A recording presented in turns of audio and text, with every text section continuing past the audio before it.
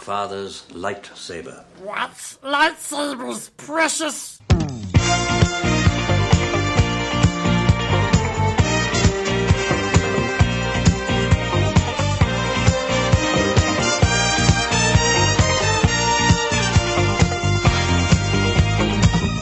Hello, and welcome to What's Lightsabers Precious? The Lord of the Rings and Star Wars Encyclopedia podcast where we waste time on fictional wikis. My name is Ryan. And my name is Joanna.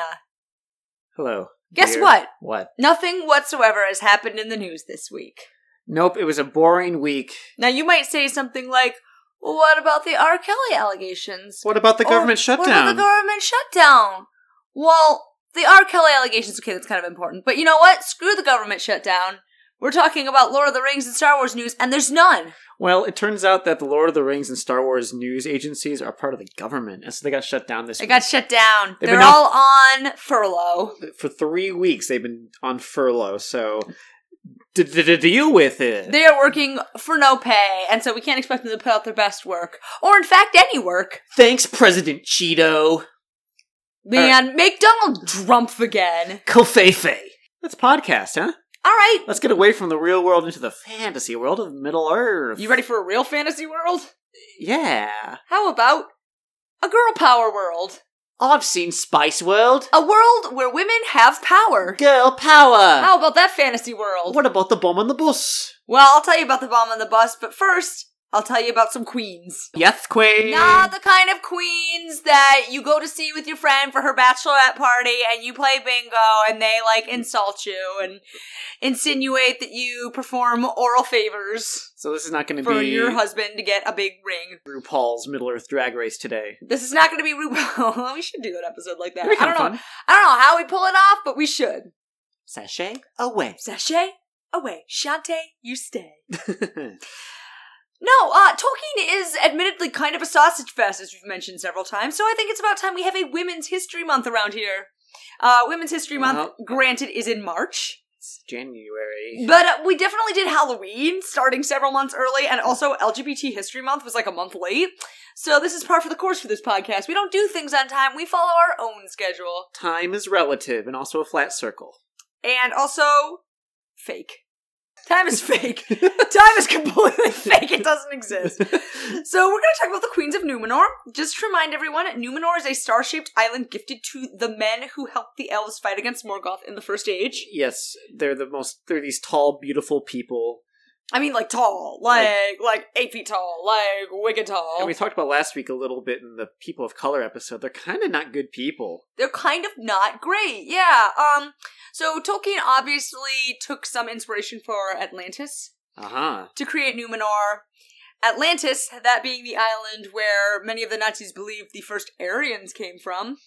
So absolutely real. And like Aryans, the Numenorians were not great. Not great. Okay. Not great. But we're just going to focus on the women. And surprise, surprise, the women also not great. Who is? Well, we're going to talk a lot about just how not great they are. So, Numenor was an amazing civilization that eventually fell because A, Sauron started a human sacrifice cult, and everybody just kind of went along with it. And B, the people who ruled it were dickheads. So, okay. Like Tolkien's universe in general, rulership of Numenor is a fest of sausages. All boys. So there were just 3 queens of Numenor, Tar Ankalime, Tar Telperion, and Tar Vanimelde. And these are the only queens to rule the island of Numenor in their own right. So saddle up, put on some Spice Girls, and brace yourself for a straight shot of girl power, no chaser. Tell you what I want, what I really, really want. And what I really want is Tar Ankalime! Yeah, that's the first queen of Numenor! How did you know I was going to say that? Just like Mel B said. Yeah. So, she ruled for 205 years between 1075 of the Second Age and 1280 of the Second Age.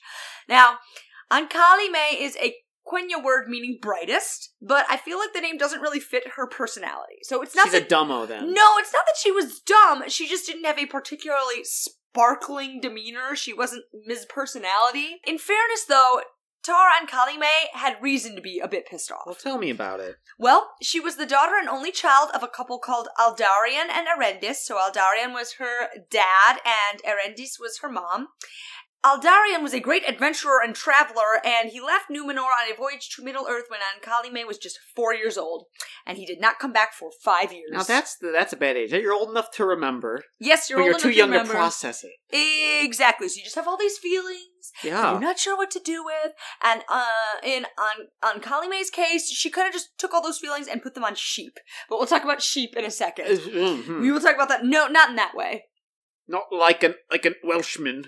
No, oh my god. Whatever. I don't know if we're allowed to make... Is that the stereotype? Wait, is the stereotype about someone? I thought it was Scottish people. Scottish people, New Zealand people, Welsh people, there's all kinds of people. Basically, like, anybody who is not England. Yeah. Like, they probably do it too, though. They probably do too. They probably type And by that, I mean... Who among us can say we haven't ever? I mean, you guys know what stereotype I'm talking about. You know, like, where they shear them. They take care of their sheep, and they're, They really take nice care to of them. and they're super nice, and they shear their wool off so it doesn't get uncomfortable, and they make cozy sweaters. What a messed up stereotype. That stereotype. What a bunch of pervs. Unfinished Tales tells us that Aldarion delayed his departure long enough to celebrate his daughter's 4th birthday, which is awfully big of him considering he missed the next 5. Yeah. So here's the quote from Unfinished Tales. He tarried until the birthday of Ankalime and made much of her that day. She laughed and was merry, though others in that house were not so. So imagine how depressing that is. Everybody in the house knows the dad is leaving after this birthday, except Ankalime. She's like, I love my daddy. I'm so glad he's in my life. Oh, dear. Yeah, Poor so kid. as she went to bed, she said to her father, "Where will you take me this summer, Titania? I would like to see the white house in the sheepland that Mamil tells of." Aldarion did not answer, and the next day he left the house Oh, dear. and was gone for some days. When all was ready, he returned and bade Erendis farewell. Next morning, Aldarion hastened away. He lifted up on Kalime and kissed her, but though she clung to him, he set her down quickly and rode off. Oh, man. Real quick, is Titania like daddy? Yeah, it's like daddy. And Mamil, is that mummy? Mamil's mommy. Titania, okay. Titania and Mamil. Okay. Yep. So he took off. I like the fact that he hastened away. So, like, he couldn't wait to get out of there because Ankalime's 4th birthday party was just, like, such a bust. Like, it was so boring. What's the hurry? Where's he gotta be? Middle-earth. He was an adventurer, adventuring in his spirit. Childcare, not so much. He's like a very long-lived human. Why not wait till his daughter's of age and That's then go? kind of how I feel. Like, dude, you have hundreds of years, but whatever.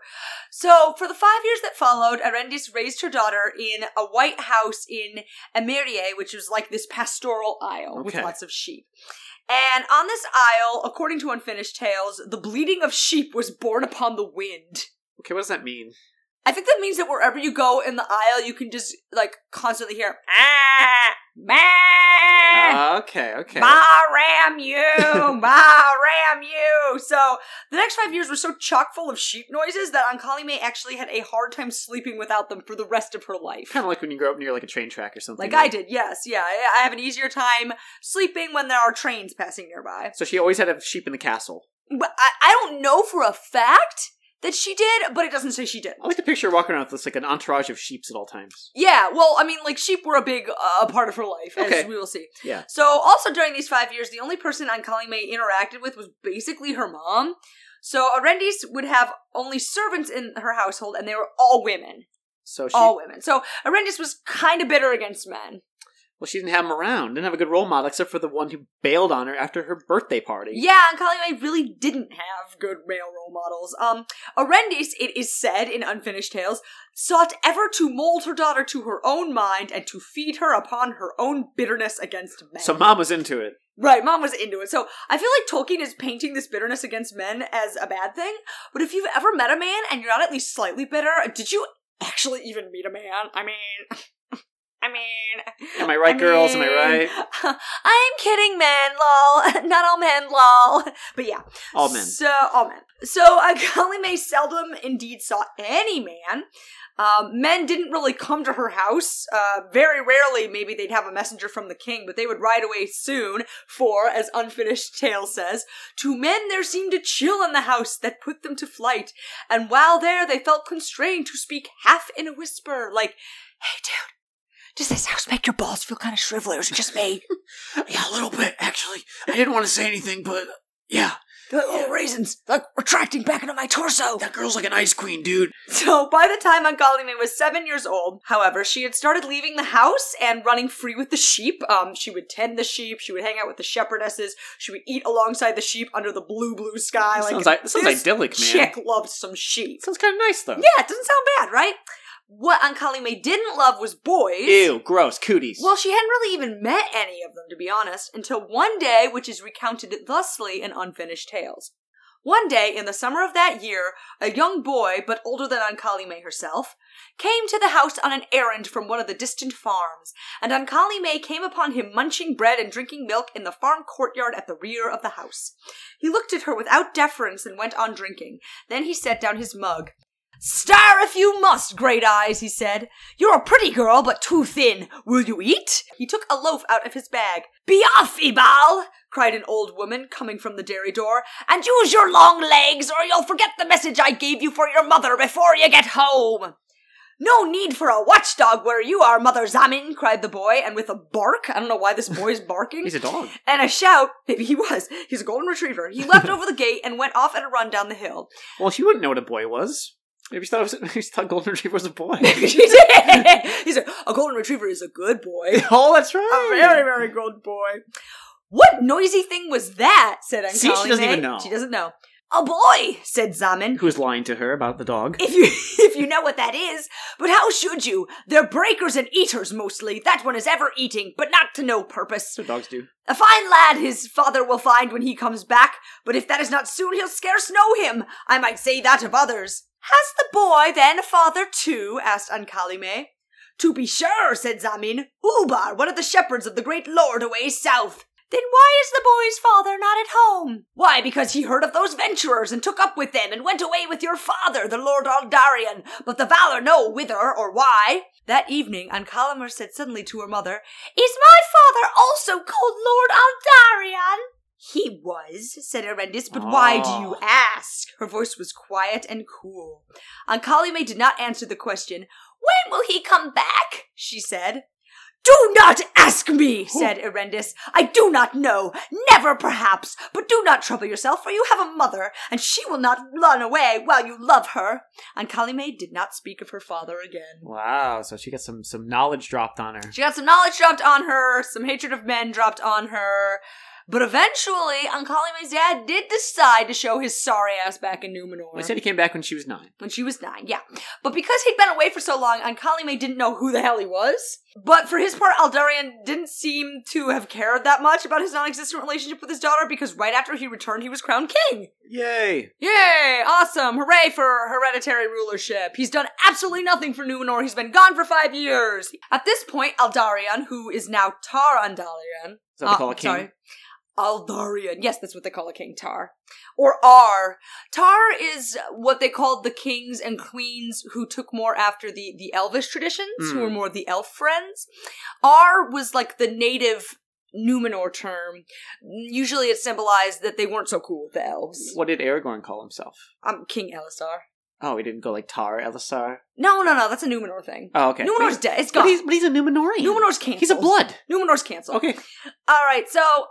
Tar Aldarian revised the laws of succession, which had previously allowed only men to rule Numenor, so that his daughter could become queen. Mm-hmm. So Ankalime was officially named king's heir when she was 19 years old. Cool. And I still don't really understand why Aldarian changed the laws like that, because it's not like he loved his daughter or had any reason to have particular faith in her because he barely knew her.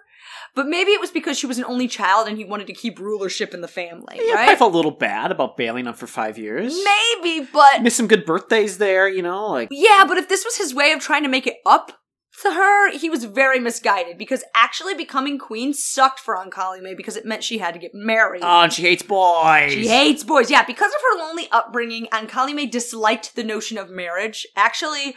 Her mom was, as we said, quite pissed at Aldarian, and she raised Ankalime to hate men. Mm-hmm. Unfinished Tales says, quote, "She had a profound dislike of obligatory marriage, and in marriage of any constraint on her will. Her mother had spoken unceasingly against men." Yeah, real, militant feminist over here. I mean, feminazi much? God, unfortunately, it was necessary for Ankalime to continue the royal line. So she eventually wedded somebody called Halakar of Hjarastorni, and they had a son called Anarion. But their marriage sucked and they became estranged, like, pretty much immediately. I can't really do divorce and you're in royalty, right? No, not so much. Now, because Arendis had made Ankalime accustomed to the society of women, she was used to a world of cool, quiet, gentle life without interruptions or alarms. No loud girls in this castle? Well, I mean, I know a lot of women who aren't particularly cool, gentle, or quiet, but I guess Tolkien didn't, or something. Yeah, you can be loud if you're a lady. You can be like... You can be hot, loud, and rowdy. Yeah. I mean, that is an option that's open to you. But girl power, I mean, like, Spice Girls hadn't been invented yet. I was gonna say, that describes the Spice Girls right there. So Tolkien didn't understand girl power because Spice Girls hadn't been invented. Imagine, like, Mel B and the girls kicking down the door of the castle and being like, girl power! Let's do this, girls! Yeah. Girl power is when you skip hanging out with men and hang out with your friends instead. Yeah. Girl power. Girl power. That's what feminism all boils down to. I mean, honestly. Anyway, Unfinished Tales says, quote, boys, like Ebal, shouted. Men rode up blowing horns at strange hours and were fed with great noise. They begot children and left them in the care of women when they were troublesome. And though childbirth had less of ills and peril, Numenor was not an earthly paradise, and the weariness of labor or of all making was not taken away. Okay. Men, am I right? Am I right, girls? Am I right? Like, always shouting and blowing horns at strange hours. Like, tell me about it. If I had a nickel for every time a man knocked me up and then blew horns outside my house at 3 a.m. Men be blowing horns. Men be blowing horns. Despite her crappy marriage, Ankalime enjoyed the longest reign of any of Numenor's rulers since Elros, aka Elrond's brother, aka the first ruler of Numenor. Good for her. Good for her, yeah, so she ruled for a total of 205 years. Like her father, Ankalime was really resolute in pursuing her desired policies. She was also obstinate, so whatever counsel she received, she would basically do the exact opposite. Oh, she's got that oppositional defiance. Kind of. She's like an eternal teenager, basically. Okay, yeah. She reversed her father's policy of goodwill towards the elves of Middle-earth. Whoops. Whoops. And she also had, as we said, something of her mother's coldness and sense of personal injury. Always making yourself the victim. Well, freaking snowflake. No, it's just kind of a way of saying she was a bit of a petty bish. Okay. Unfinished Tales says, quote, deep in her heart, almost but not quite forgotten, was the firmness with which Aldarion had unclasped her hand and set her down when he was in haste to be gone. Mm-hmm. She loved dearly the downlands of her home, and never, as she said in her life, could she sleep at peace far from the sound of sheep. Yeah, she kind of had her whole life defined for her right in that moment, basically from her death. So in summary, men suck, sheep rule, elves can suck it. Okay, yeah, I mean, that's a slogan we can get behind. Right, so Tara Ankalime is kind of a mixed bag. Right. But let's see if the next queen is any better. You know, she's got reasons for her bag to be mixed, though. She does. Like, I can't really say I blame her for any of her behavior. She's a sympathetic character. She is. And anyone who likes sheep, I can't be mad at them. Yes. Now, this next one may be a little bit less. Okay. I mean, they kind of, like, fall off as you go, but... Ooh. Alright, so the next queen is Tar Telperion, who ruled for 175 years, between 1556 of the Second Age and 1731 of the Second Age. This is after Ankalime? After Ankalime, okay. Yes. This is the second queen. So, Tar Telperion's name could mean Silver One, or it could just be a feminine form of Telperion, one of the 2 trees of Valinor. Okay. She was the 10th ruler of Numenor, and, as we've said, only its second ruling queen. She was the eldest child of King Tarsurian, and became a proud and willful queen. Okay. So what records we have of her reign state that she refused to wed, and so she died without an heir. Are you sensing a trend here? Oh, yeah, I am. So Numenor's queens are strong, independent women who don't need no men. Yeah, buddy. Either that, or Tolkien had, like, some implicit assumptions about women in positions of power, She's but... like a real Queen Elizabeth type character. Yeah, kind of. What? Like, I can't be that mad, because I'll probably die without an heir, too. Not that anyone wants to be an heir to 2 cats and a bunch of ball-jointed anime dolls, but... Joanna, those are your heirs. Those are... Oh, you're right, I already have heirs! 2 cats and ball-jointed anime dolls! Yeah. Sometimes I like to take them to, well, not the edge of a cliff, because I don't have a cliff, but like, you know, the couch in our living room, and then gesture to everything and say, one day all this will be yours. Everything the light touches. And the cats say, ah! And the ball-jointed anime dolls say, Nani? Kore? Kore? Now, during Tar Telperion's rule in Numenor, momentous events took place in Middle-earth. So the Rings of Power were forged and the War of the Elves and Sauron began, for example, Yeah. and Tar Telperion was involved in precisely none of these events. Just sat out, huh? Yeah, so despite the ancient alliance between the Dunedain and the Elves, Tar Telperion did not interfere in their business, which was less because she wanted to stay in her lane and more because she just didn't give a crap. Oh, no. Tar Telperion was long-lived even for one of Elros's line and appeared to be reluctant to give up her power. So unlike the rulers of Numenor before her, she did not surrender the scepter to her successor a few years before her death, but instead waited until just prior to it. So literally practically on her deathbed. Tar Telperion ruled Numenor for 175 years and was succeeded by her nephew, the son of her younger brother Isilmo, who ruled as Tar Minastir. But we don't care about him because we're talking about queens. I don't care about him. Yeah, I'm done. Yes. Now, the third and last queen of Numenor is Tar Vanamelde, who ruled for 111 years between 2526 of the Second Age and 2637 of the Second Age. After Tar Telperion, there were no further ruling queens for nearly 800 years, you'll notice. Oh, yeah. Until Tar Vanamelde succeeded her father, Tar Telemite. Now, if you thought Tar Telperion didn't give a crap, Tar Vanamelde gave negative craps. That bad, huh? Her rule actively obliterated craps from the universe and sent them into a parallel dimension where ungiven craps languish in purgatory forever. What's she got against craps? Well, she just doesn't give them. It's not that she hates them. She just personally, on a personal level, she doesn't give them. Well, that's the most hate you can give, right? It's just being just... Well, the opposite of love isn't hate, it's indifference. Yeah. She was, I guess we can say, indifferent to craps. Yeah. Yeah. So she had very little concern for the business of ruling her kingdom, and so basically her husband, Herukalmo, kind of acted as regent during her reign. What was she doing all day? Well, I'll tell you, she was dancing. What? Really? Yeah. So when you ask what was so much more important to Tar Vanamelde than the duties of governance, the answer is a single word: music. Oh, she's a songbird. She's got that music in her heart. Yeah, Tar Vanamelde vastly preferred music and dancing to ruling, and she basically stomped the yard for all 111 years of her reign. Oh. So again, this is really great female representation, right? But if he was going to have every female ruler be terrible, at least Tolkien made them all terrible in different ways. And also, to be fair, the male rulers of Numenor kind of sucked too. Okay. Any of her jams exist after Numenor sank? I wish. Oh. God, I wish. It'd be cool if they kind of lived on. I feel like she'd probably listen to Daddy Yankee. You think so? Yeah. Gasolina. Yeah. It was one of her favorite jams. Oh, you think she's into club music? Then? To be fair, every time I hear Gasolina, I do want to dance for 111 years. Okay. You know, don't you? Sure. By the way, Ryan, yeah. There was supposed to be a fourth queen of Numenor, Tar Miriel.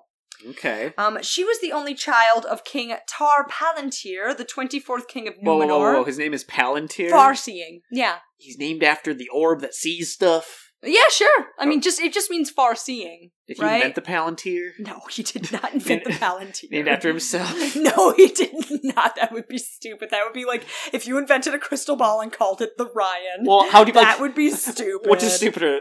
A crystal ball called the Ryan or a person named Crystal Ball?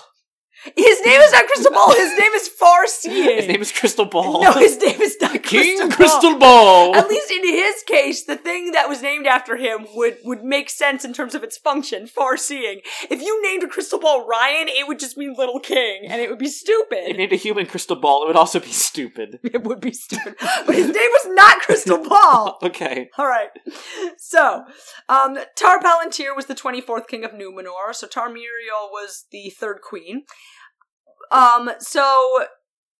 She would have been. Yeah. She would have been. Sorry, Tar Miriel would have been the fourth queen. However, Tar Miriel's cousin, Ar-Pharazôn, snatched the crown from her and made himself a king. That's a real evil-sounding name. Ar-Pharazôn, well, it actually is very fitting because Ar-Pharazôn was the king who A, brought Sauron to Numenor, Yep. B, sailed to Valinor to fight the gods, and C, caused Numenor to sink into the ocean. You got an evil name, you got an evil action. Yes, Yeah. So maybe the real lesson here is that the queens of Numenor suck, but the kings of Numenor actually suck harder. Now, when Numenor sank, it is said that Tarmiriel strove to reach the sacred peak of Meneltarma before the inundation of the island, but unfortunately the great waves swept her away from the steep side of the holy mountain, and she drowned. Aww. And that was the end of both the Queens of Numenor and indeed of Numenor itself. Kind of a poetic end. Kind of, right? Kind of. For all we know, Tarmiriel might have been the one queen who didn't suck. Yeah, you think she would have been good? She might have been good. She would have been like stomping the yard or hanging out with sheep. I mean, she was an elf. Nothing. She was an elf friend, and in the context of Tolkien, that means you're a good person. Okay. You know? Anyway, Ryan. Now, that's quite a girl group there. That is quite a girl group. You say it's for Women's History Month. I mean, that's some history.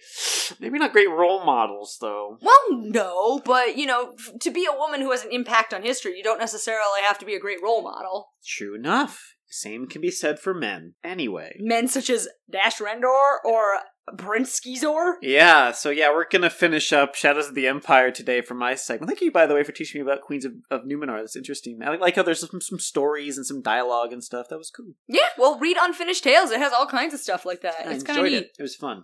Yeah, so Shadows of the Empire. Again, if you haven't listened to the last 2 episodes, you're going to be completely lost. This is the 1996 book that takes place in between Empire Strikes Back and Return of the Jedi, and was a multimedia phenomenon briefly as they were trying to test the waters for the special edition movies to come out.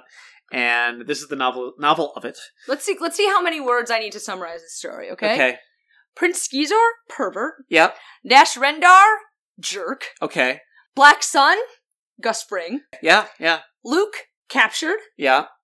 Leia, about to be assaulted. So how many words was that? That was 18 words. That's pretty good. Not too bad, right? I mean, honestly, I wish the book had been that short. It basically tells you everything you need to know up till this point. Yeah, so starting with that first 2 words of your description, Skizor pervert. We last left off with some gross paragraphs of him working his pheromones on Princess Leia as she arrives at his palace. Also talking about how he wants her nudes. He wants to scope her nudes. Real good stuff. Real good stuff for a 5th grader to read. And so he told Leia to go to your room. She's still dressed as that bounty hunter costume she's dressed in. Yes. In Return of the Jedi. One thing you'll realize is that a large chunk of this book is describing how everyone got their costumes from Return of the Jedi. To justify these things, There's more than just that. More than just the Boosh bounty hunter suit. But I feel like there are times when people are like, oh man, I have to really make this fit the canon. It's like, you don't have to try that hard. I had a friend once who had a journal. Yeah.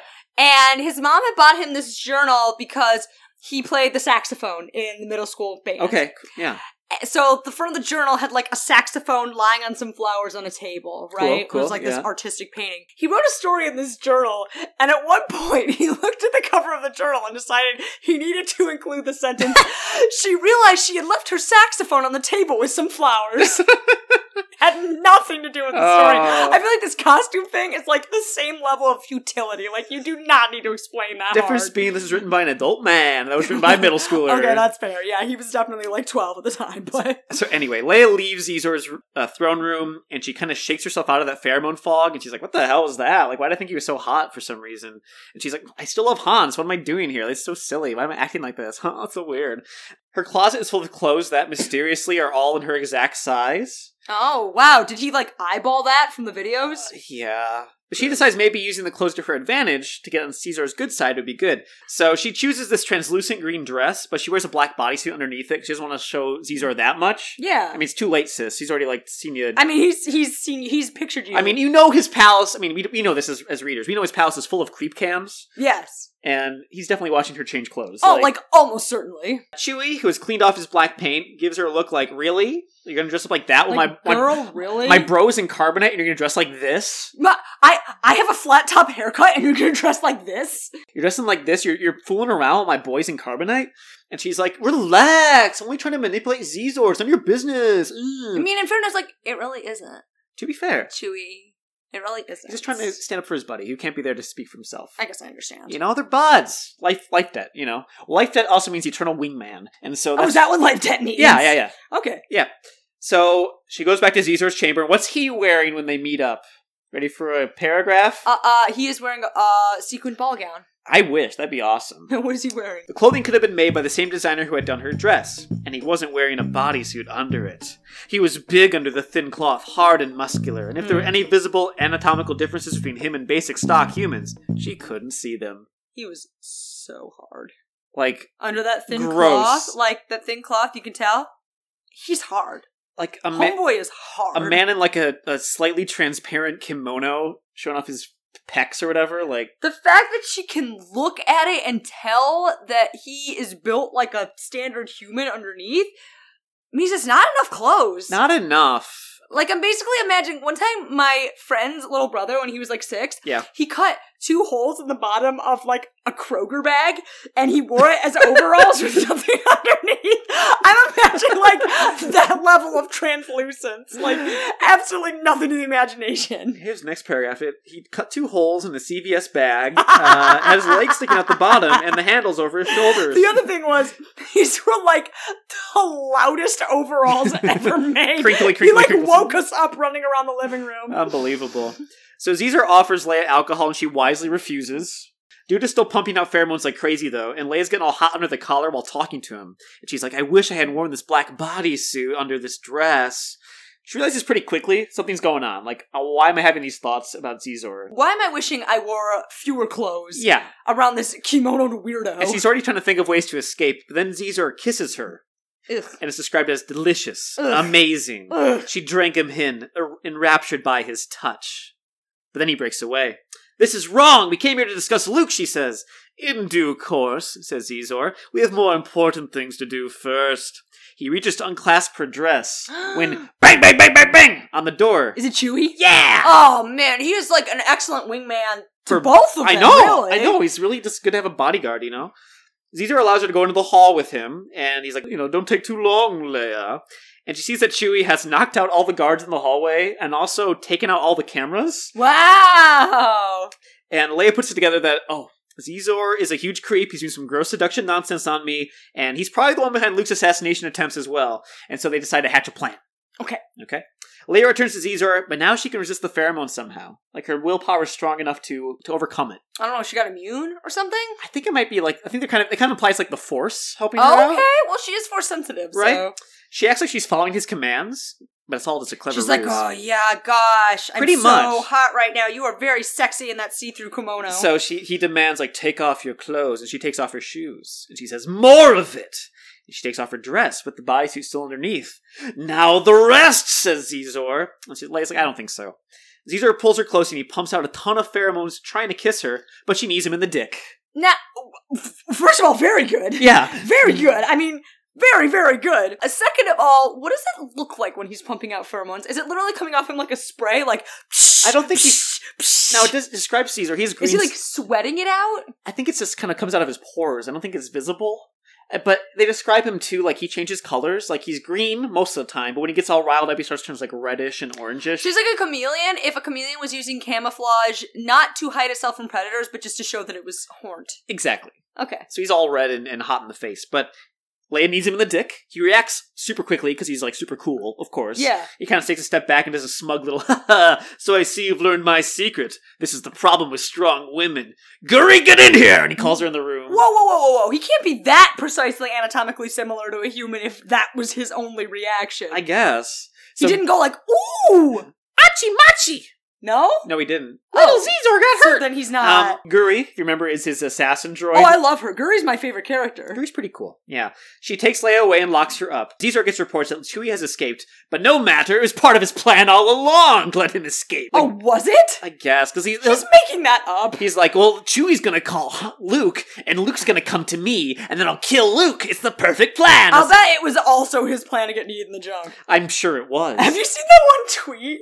I think it's a tweet by that guy Drill. Drill, yeah. But it's like, all you guys who are into getting kneed in the junk are crazy! That stuff sucks! Caesar does not have that opinion. He's like, aha, it's part of my plan. That was my fetish. Well, sure enough, Luke gets Chewie's call, and he wants to go to Coruscant immediately. Luke, if you remember, is with Lando, who just helped him escape from the bounty hunters, who are keeping him as a prize for either the Black Sun or for the Empire, who both wanted him. Yeah. Right?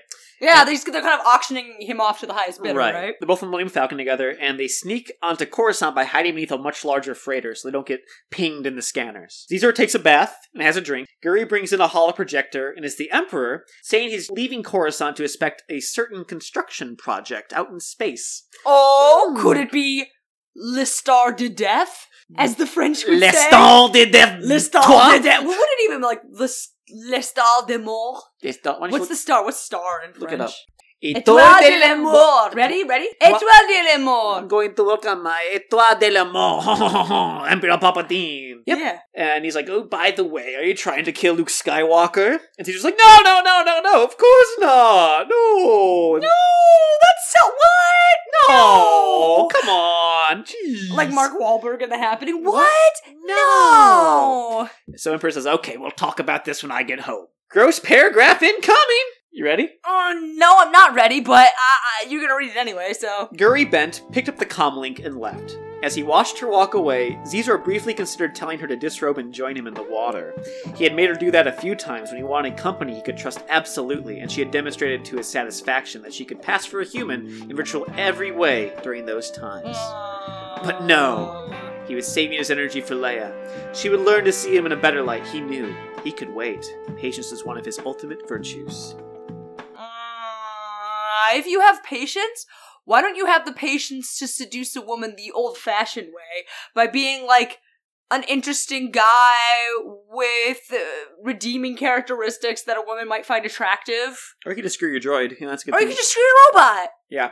He bought her for that purpose, it seems like. Should I screw my robot? No, I have more patience. I got to wait.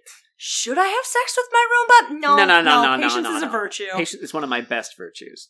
Now on Coruscant, Lando and Luke steal the uniforms of stormtroopers who are in charge of checking the refreshers. Those are what Star Wars calls bathrooms.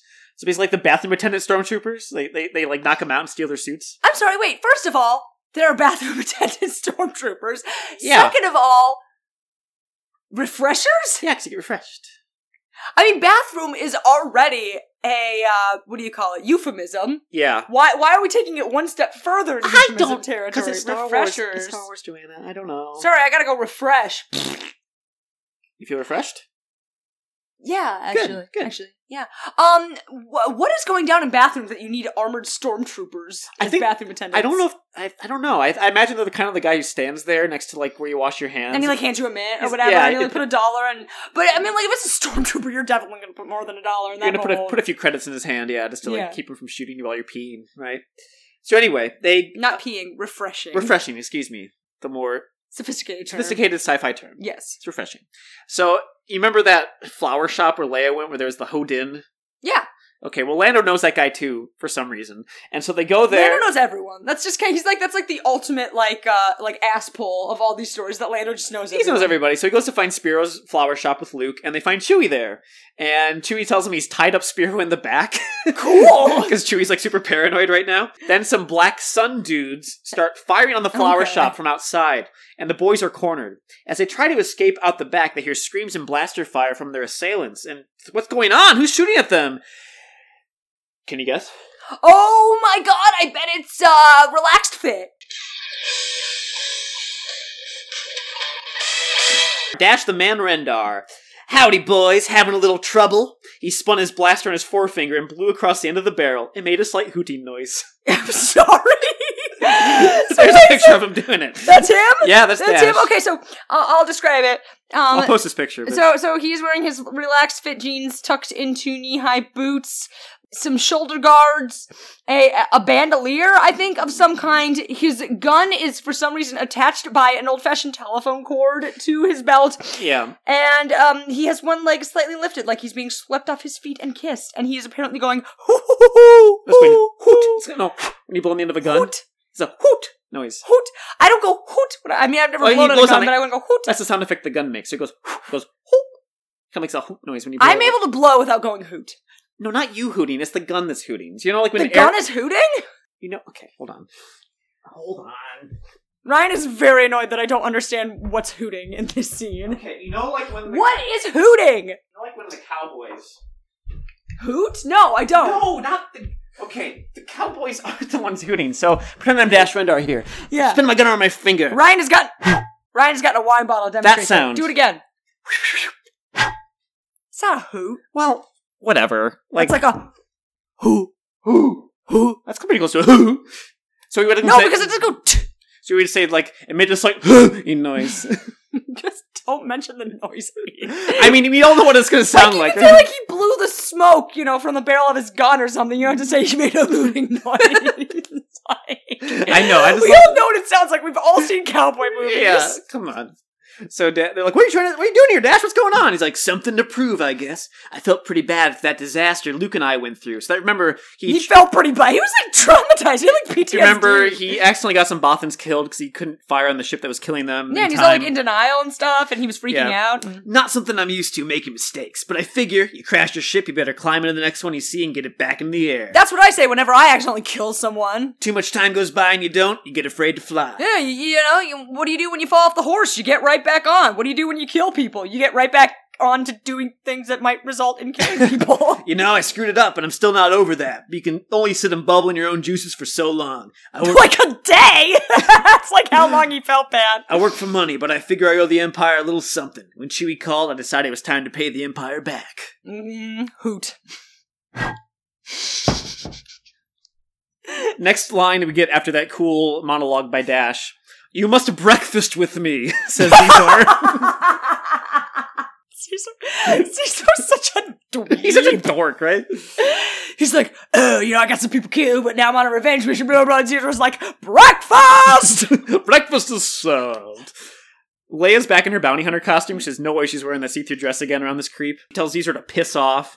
And he tells her, you're basically bait for Luke anyway, so, That's not even true, he's fronting. I know, but she's like... Men be like that, though. It's like when you're on Tinder, and they're like, want to do it? And you're like, no. And they're like, you're ugly and fat anyway! That's basically what he's doing. Yeah, whatever! I never liked you anyway! There's a bunch of pages of Zizor meeting with his various business partners and underlings, and it goes nowhere and merely exists to show he has lots of people who think he's cool and are afraid of him. Well, I mean, that's been like half this book. I know, this is like 5 pages in a row of him just talking to all these various people. Who cares? Showing all the fingers and all the pies he's got, and it's like, come on. Dash takes the boys to a secret hideout on Coruscant. Luke uses the Force to reach out to Leia. He's ditched the Stormtrooper costume for clothes that Dash gave him. Black, simple, and exactly what he's wearing in Return of the Jedi. Oh, so he got those. Those are Dash's clothes. Wow, Dash is pretty stylish. I have to say, like, when I rewatched those movies as, like, a teen, like a hormonal teen, and Luke showed up in black clothes, I was like, nice! Yeah, I think Jedi Luke looks awesome. Looks pretty cool. It's a cool suit. So, Luke tells Leia, with his mind, that they're on the way. Vader's also on Coruscant, and he feels his kids talking via the Force, and he tries to butt in, but he's blocked for some reason. Like they put parental controls on his Force. I don't know why, but it made me laugh. Like the next line it says is, Vader frowned.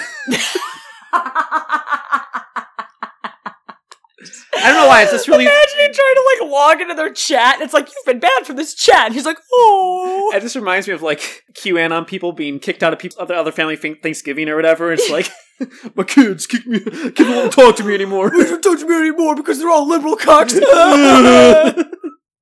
Made me laugh. Anyway, Dash's cool plan for busting into Zizor's castles through the sewer pipes. Okay. Like a bunch of Ninja Turtles. Yeah, that's what you do. Next bit is Zizor eating a super rare fruit. Great use of pages, Steve. Steve Perry. I hate this. Oh, hello. I'm afraid you've caught me while I'm indulging in dragon fruit. A rare fruit. It's like so... Care for a slice of rare durian? And again, it's just to show how cool and in control he is, and how he savors these fine things. He has patience. This fruit grew for 100 years, and I'm eating it. And it's like, shut up. Like, God, you are not as cool as you think you are. Vader finally says, okay, I'm going to confront Zizor, because he's probably feeling really grumpy after being shut out of his kid's Thanksgiving for his beliefs. So he calls him up and tells him point blank, you're trying to kill Luke, so stop it, dick. And Caesar's like, what's that? You want me to stop trying to harm a rebel agent? I thought that was Imperial protocol. And by your logic, and just trying to be all cool about it, turning back on him. I choose logic. It's basically. And Vader's like, for real, dude, stop being a dick. If you kill Luke, you're dead, dog. Click. Caesar's actually ruffled by this a little bit, but only a little because he's super cool. Yeah. Like, right. Oh, I'm gonna be dead. My goodness, I don't want to be dead. I just hate the whole, like, actually, coming back at him, like, you want me to not kill him? Oh, I thought that's what you wanted. Oh. Yeah, but that probably seemed cool to you when you were in, like, 5th grade. Oh, definitely. Because you were actually kid. I was actually you kid. You were very much like, actually... Semantics. Actually, the Stegosaurus's plates were used for cooling, not self-defense. I'm a kid pennant. So anyway, the boys are in the sewer, and 3 guesses what they find there. Michelangelo, Raphael, Leonardo. 3 wrong guesses. They find a Dianaga. the trash monsters. Yep, Luke murders it in like 2 paragraphs after it appears with his lightsaber. They get up to the sub-basement of Zizor's castle, but then there's guards and lasers and pew pew pew pew! Here's a picture they painted of Dash shooting a guy in the head. He looks like dumber than ever in that picture. Because first of all, like, he's got so he's wearing like a onesie. Like, it's a whole, It's the same costume you wore before. It's just a different angle. No, because it's not relaxed fit. No, the jeans are relaxed. He's just... Okay, well, what I didn't realize is that all the so he has padding in like a stripe down the very center of his torso, so it's protecting his happy trail. Yeah. He also has padding, like, running up the inside of his legs, like, up his thighs and over his crotch. Yeah. So, like, outside of his legs, outside of his torso, where, like, a lot of important organs are, like, who cares? He's not even wearing sleeves on his arms. So, like, all he cares about is his happy trail on the insides of his thighs. What's more important than that, baby? That's Dash. Zizor gets noticed as his guards are getting their butts kicked and gets all excited because he's like, oh boy, Luke is here, finally. And he sends Guri to get Leia, but Leia senses her coming and whacks her with the helmet that she's wearing as she enters, and it gives her a moment to make a run for it. Guri's not knocked out, she's just kind of Well, she can't be knocked out, she's a robot. She's super strong murder droid, so she's fine. This whole time, C-3PO and R2-D2 are on the Millennium Falcon, trying to outrun the Black Sun and Imperial forces by flying around Coruscant. R2 manages to crash with some billboards and stuff. Of course he does. It's pretty funny. Luke tells him to meet at his coordinates when he gives the signal. Then the boys turn a corner and find Leia, and Leia's joined the party. Leia has joined the party. Zizor figures out the rebels are heading up his castle rather than back out the entrance. He and Guri go up to level 20 and wait for them, which conveniently is right when our heroes arrive at level 20. Oh, hey! Zizor starts firing with his amazingly perfect aim. It describes how cool he is, shooting just like perfectly squeezing the trigger without sweating at all. Guri throws a chair. A bunch of guards show up and chase the crew into one of Zizor's offices. Dash gives Luke, Lando, and Leia a thermal detonator each. Okay. Well, it's cool that he had like multiple of those. Thermal detonators. Again, that's like the super strong bomb. It's like a grenade. But it's like extremely dangerous. More dangerous. It's like a little mini hydrogen bomb. Exactly. Luke steps into the hall with the detonator's dead man switch activated. So the whole idea is like, if I die, this is going off, kind of thing. Oh, that's what a dead man switch is. So you hold your thumb over it, right? It's good that 5th graders can learn these things. Yeah. Zizor tells his boys to back off. Zizor figures if the detonator goes off, it'll collapse the building and support beams in the process. So we know that thermal detonators do melt steel beams at this point. But planes don't. How do you know the plane wasn't full of thermal detonators? Oh my god. Thermal detonators did 9/11. Muhammad Atta stocked up on thermal detonators. That was smart. It was good. That was very smart. I mean, not good. I mean, 9/11. That was very terrible. Never forget. Caesar has no choice but to let them go. But then Lando strolls out of the office with his thermal detonator and dumps it down a garbage chute. Okay!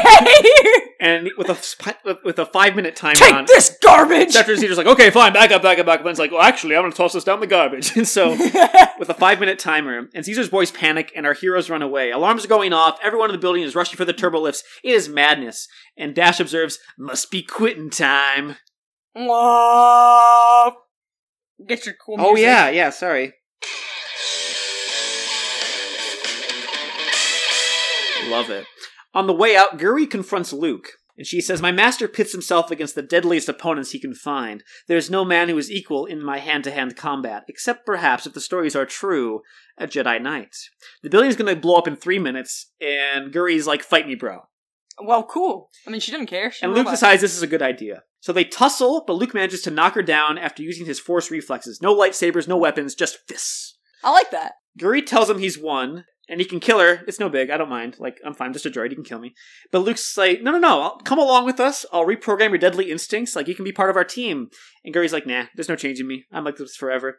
And Luke's like, all right, fine. And he runs off to rejoin his buds. Would you want to if you were a droid and it was like your basic like personality and who you were, and somebody was like, it's okay, you can come with us. All you have to do is change everything about you. No, he just wants to take out the assassin bits.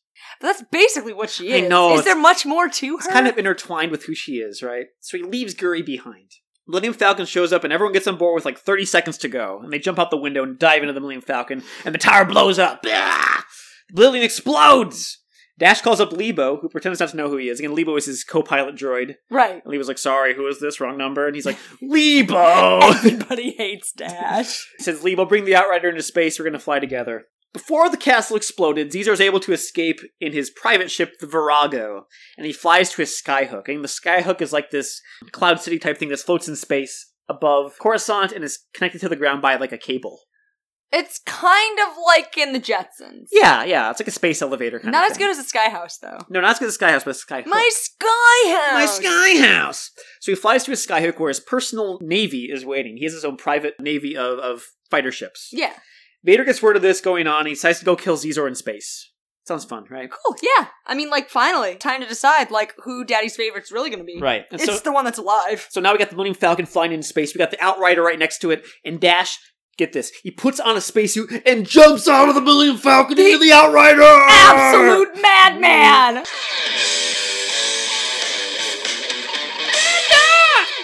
And this exact moment that Zizor ships open fire, and he's just right into the battle, right then. And then Wedge and Rogue Squadron show up, then Vader and his TIE fighters show up, and there's so many spaceships all shooting at each other, and it's very complex. It's really exciting stuff. Then Vader decides to end it by firing the Executor, like the big Super Star Destroyer's cannons, at Zizor's Skyhook. And boom! It's vaporized. Boom! That's it! Wait, really? Yeah. Wait, that's the end? There's still a bunch of Imperial ships out there, though, so what are they gonna do? I don't know. Heads up, boys, follow me, says Dash. Luke blinked. Huh? Somebody's opened up an escape hatch. They're still being closed in on by all the TIE fighters and stuff. And Luke's like, are you crazy? We can't fly through the wreckage. So Dash is like, we don't have a choice. There are ships everywhere. What's the matter, kid? Don't think you can do it? If my droid can do it, you can do it. Go! And they all fly through the wreckage. Yeehaw! Somebody in Rogue Squadron yelled. Luke laughed. He knew just how they felt. They headed for I know just what it's like to feel yeehaw. They headed for the debris, and it looked as if it was going to be just fine. The good guys had triumphed. Look out, Dash! Lando yelled. Oh no. Luke could hardly spare a glance, but he did, just in time to see a block of shattered Skyhook zero in on the Outrider. Dash! Luke yelled. There was a flare of light too bright to look at. Luke turned away and saw Lando throw one arm up to block the glare. When the light faded, the Outrider had vanished. Oh no! Oh man, Lando said. He's gone. Just like that. The sweet taste of triumph went bitter in Luke's mouth.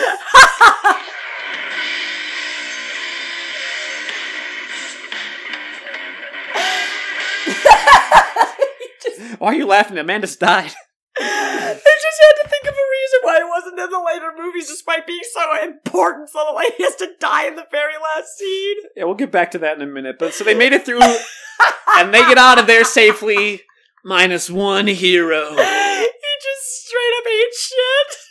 Yep. Bye, Dash. Bye, Hey, Dash. F. Press F for respects. On the way out, Wedge tells Luke he has a message from the Bothans for Dash. So it turns out that ship that was carrying the Death Star plans that blew up all those Bothans, it had the Empire's prototype superplating, one of those diamond boron armor jobs. Dash didn't miss. Nothing he could have thrown at it would have stopped it, and the Bothans wanted him to know. He didn't know. And He died not knowing. He died thinking that he was a murderer of Bothans, but no. Dash can't come to the phone right now. Why? Because he's dead. What are you going to do now? Wedge asked. Going to get Han, Luke said. If he isn't on Tatooine yet, he soon will be. Going to dance into the Hutt's guarded palace and get him just like that? Wedge said. I have a plan, said Luke. The end. Wait. Is this part of a series? I mean, it's part of a series called Star Wars, Joanna. Oh yeah. Oh yeah. That's right. There's like these movies. This movie, the sequel to Shadows of the Empire is called Return of the Jedi. Oh yeah. So that's Shadows of the Empire. That was out of control. So, how does your impression of it now compare to your impression of it as a child? As a child, I thought it ruled because I had the toys, I had the video game, I had some of the comic books. Yeah. And I read the book, and I was like, this is rules, like, this is fun, I like it. It's cool to know, like, what happened in between these two movies. As an adult, you realize, like, the two major characters introduced, both are killed off at the end. Yeah. These are blew up in the Skyhook. Right. Dash is blown up by the Skyhook pieces. But they had to. He got, like, Steve Perry kind of, like, put artificial constraints on himself. Yeah. He couldn't embrace this new timeline he created with open arms. They had to go their separate ways. I already used separate ways. A couple episodes ago. Shoot! That's okay. Dang it! Don't worry about it. We'll pretend I didn't. Now, in honor of Dash, I had some time during the week, so I already did all the prep for this episode last week. And I made a song about Dash. Wait, are you going to sing it? No, I'm going to play it. I did sing it. Keep in mind, I'm not a singer, and I did one take. So for each part. There's multiple parts here. So, you want to hear it? Yeah, I want to hear it. I had actually two songs I was going to make, and here's one of them. Dash, Rendar, cool guy for hire.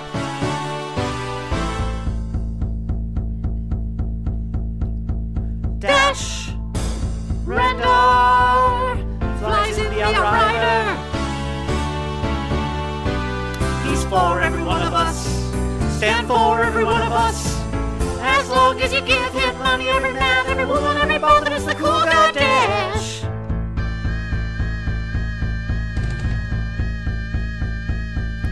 What do you mean, Dash Rendar approaching? No, seriously, who is that? Never mind. Guri, bring me Leia. I need a hologram of her for my body pillow. Dash! Rendar! Rendar's alive? Dash! Rendar! Cool guy for hire! Dash the man with a man's courage. Whoa. He's cooler than Han, and he can never miss. Well, okay, maybe once he got some Boffins killed. Oh no.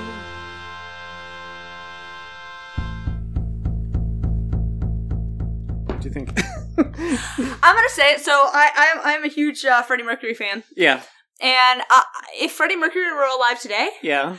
I think he would scrap his version and put that on the album. The Dash, yeah. I think he Put definitely him on the would. Flash Gordon soundtrack. I think it'd be pretty weird how, like, you know, the Flash Gordon movie, just in the middle of it, they have this song about Dash Rendar, a character from the Expanded Universe Star Wars novels that wouldn't even come out for, you know, many years later, but... Yeah. Now, one last thing. I just played that rendition to Dash, that musical homage to the fallen hero. Good night, sweet prince. But that was not quite the end for old Dash Rendar. Ooh, what?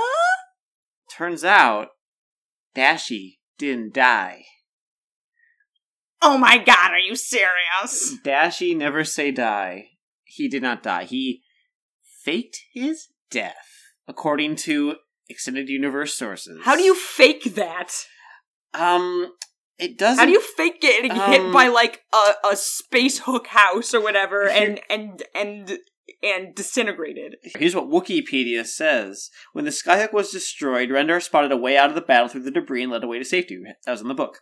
However, despite helping to rescue everyone, Rendar still had no intention of formally siding with the Alliance and was eager to avoid retribution from the Black Sun for his part in Zizor's downfall. He saw his opportunity to escape as a large chunk of debris drifted into the path of the Outrider. At the very last moment before colliding, Rendar took the Outrider into hyperspace, leaving those aboard the Millennium Falcon to believe he'd been killed on impact. That flash of light, actually hyperdrive. I think that's Boror. I think his ass is dead. Yeah.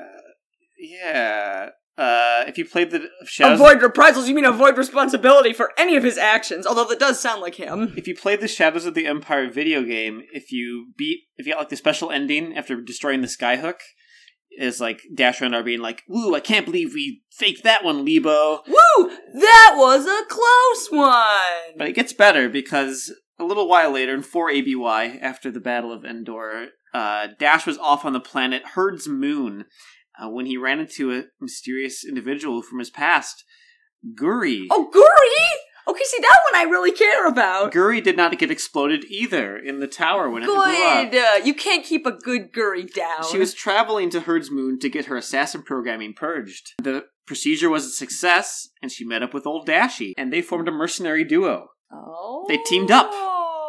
Wait a minute.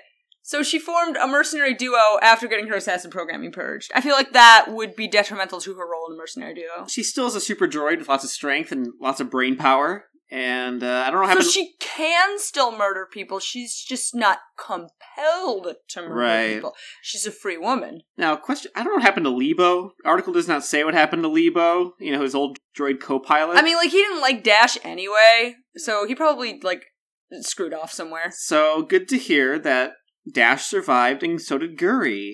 I'm really happy. Well, I'm happy about half of that. Yeah, you'd have Statistically the speaking, dash half, of course. Statistically speaking, I am happy about half of that. No, it's not the dash half. She loves the dash half. Moving along. I said I was going to do 2 songs. I'm pretty extra, so I did 2 songs. Here's the second one. Okay. It's not about Dash. It's about Zizor. Oh. I made songs for our heroes. I want to add it to the Shadows of the Empire soundtrack, so here we go.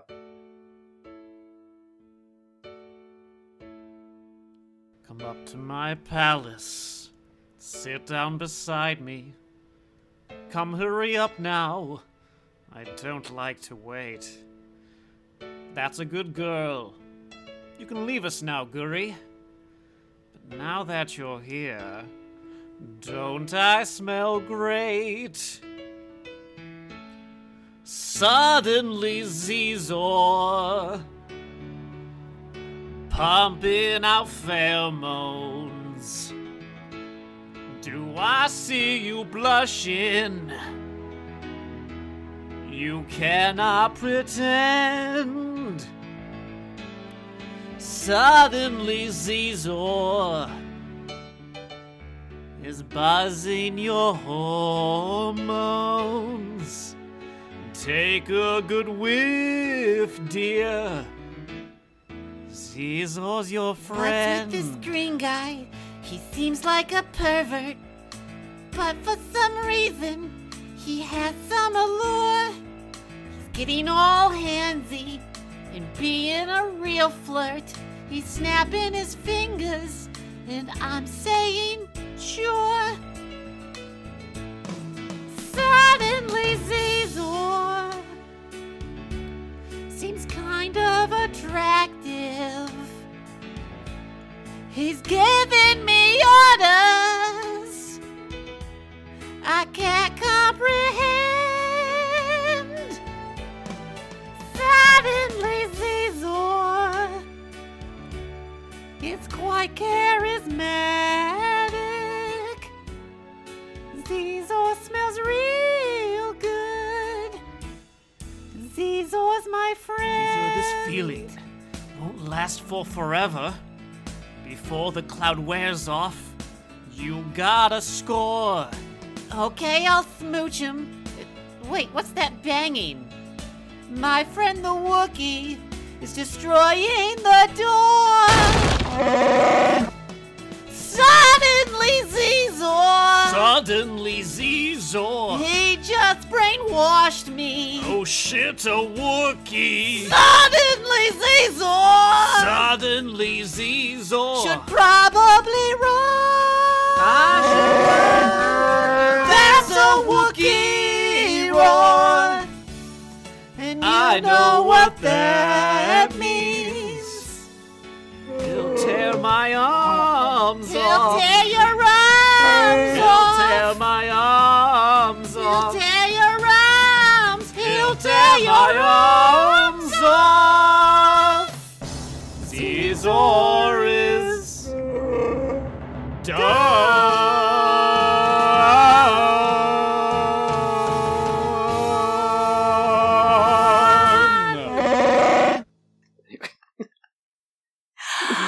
I have to say, Yeah. we've been married, almost 6 years, now 5.5 years. Yeah. Been together 11 years as of this past January 4th. I have never been gladder that I married you. Good. Yeah, Glad you I've had my never songs. been gladder. No, I really like those. Thanks. I really feel like I need to step up my game now. I had free time this week. I never have free time. That is the problem. Well, if you ever want me to record a song for your segment, let me know. I want to sing on one. You should. Well, okay, I'll try to think of something for next week. Whatever happens next week, guys, it's going to be real musical. You don't have to. It just, I don't mean to show you up. I just, Well, you do every week. I don't ever. Speaking of showing up, who won the worst name challenge? Well, it was a close one, actually, but... Was it? It was, yeah. Luke managed to squeak past Ratbag the Coward. Ah, Unfortunately, so Luke, we're gonna rise up into the rafters. Let's rise him up. here he goes.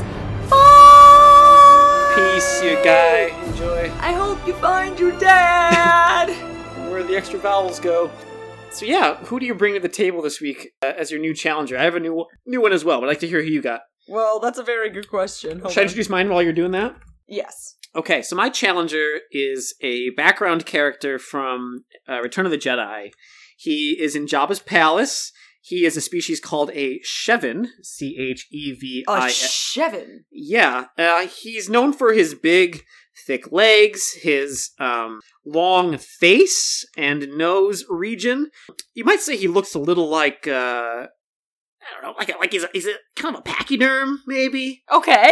Like a camel or an elephant? You could say that. And his name is Effentmon. Effentmon! Okay, so this is the Elephant Man.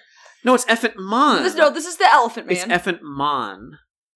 Effentmon. Okay, so they just took out the L. So it's not elephant. It's Effent. No, it's Effentmon. He's a Shevin who worked for Massey Gorky and hung out. Massey Gorky. That deserves a place on the list all on its own. He was an arms dealer and a pachydermy-ish man. A pachydermy-ish man? He's a pachydermoid. Effent Man. And you're telling me it has nothing to do with the Elephant Man, despite the fact that he is extremely deformed in much the same way that the Elephant Man was, and, Effentmon. Effentmon. Okay, cool. That's what I bring to the table this week. Who you got? I feel like the reason this one makes the list is going to be far more apparent to any British listeners we may have. Oi, crikey. This is a canonical character from Lord of the Rings. He is one of Butterbur's helpers in The Prancing Pony. Okay. And his name, and perhaps also his personality, is Knob.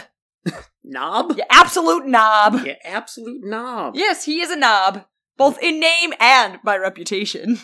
Butterbur's helper. Knob. So, alright, I mean, that's bad. It's pretty bad. It's a cute name, but it's also bad. I feel like that used to be, actually, I don't know, did that used to be like a normal name in England? Like a normal nickname? It might have been. Did it used to be like Dick? Where it's like, yeah, objectively that's not a good nickname, but we all just accept it for some reason. Yeah. Alright. Knob, alright. So, you can vote for which one you think is the worst name to have. Would you rather be named Knob or named Effentmon and look like Elephant Man? Be the one to tell us. It's on our Facebook. We're going to have the polls posted, as well as our Twitter, What's Lightsabers Precious, at both of those. And let us know which one you think would be the worst name to have. Oh, you can also check us out at www.whatslightsabersprecious.com. Or you can email us at whatslightsabersprecious@gmail.com. True enough. You can also rate us up on Apple Podcasts. Thank you for those of you who have done that already. If you leave us a review or rate us up, let me know. The offer is still on the table. I will draw you as a hobwalk. No questions asked. No charges on you, except for your lovely support of our show. So please do that. Yeah. Seriously, let me know. Either on Facebook or on Twitter or whatever. Just let me know. Don't be shy. We're seriously, just human beings. We're just here to help you out. We're actually probably, like, far less cool than the average human being. Like...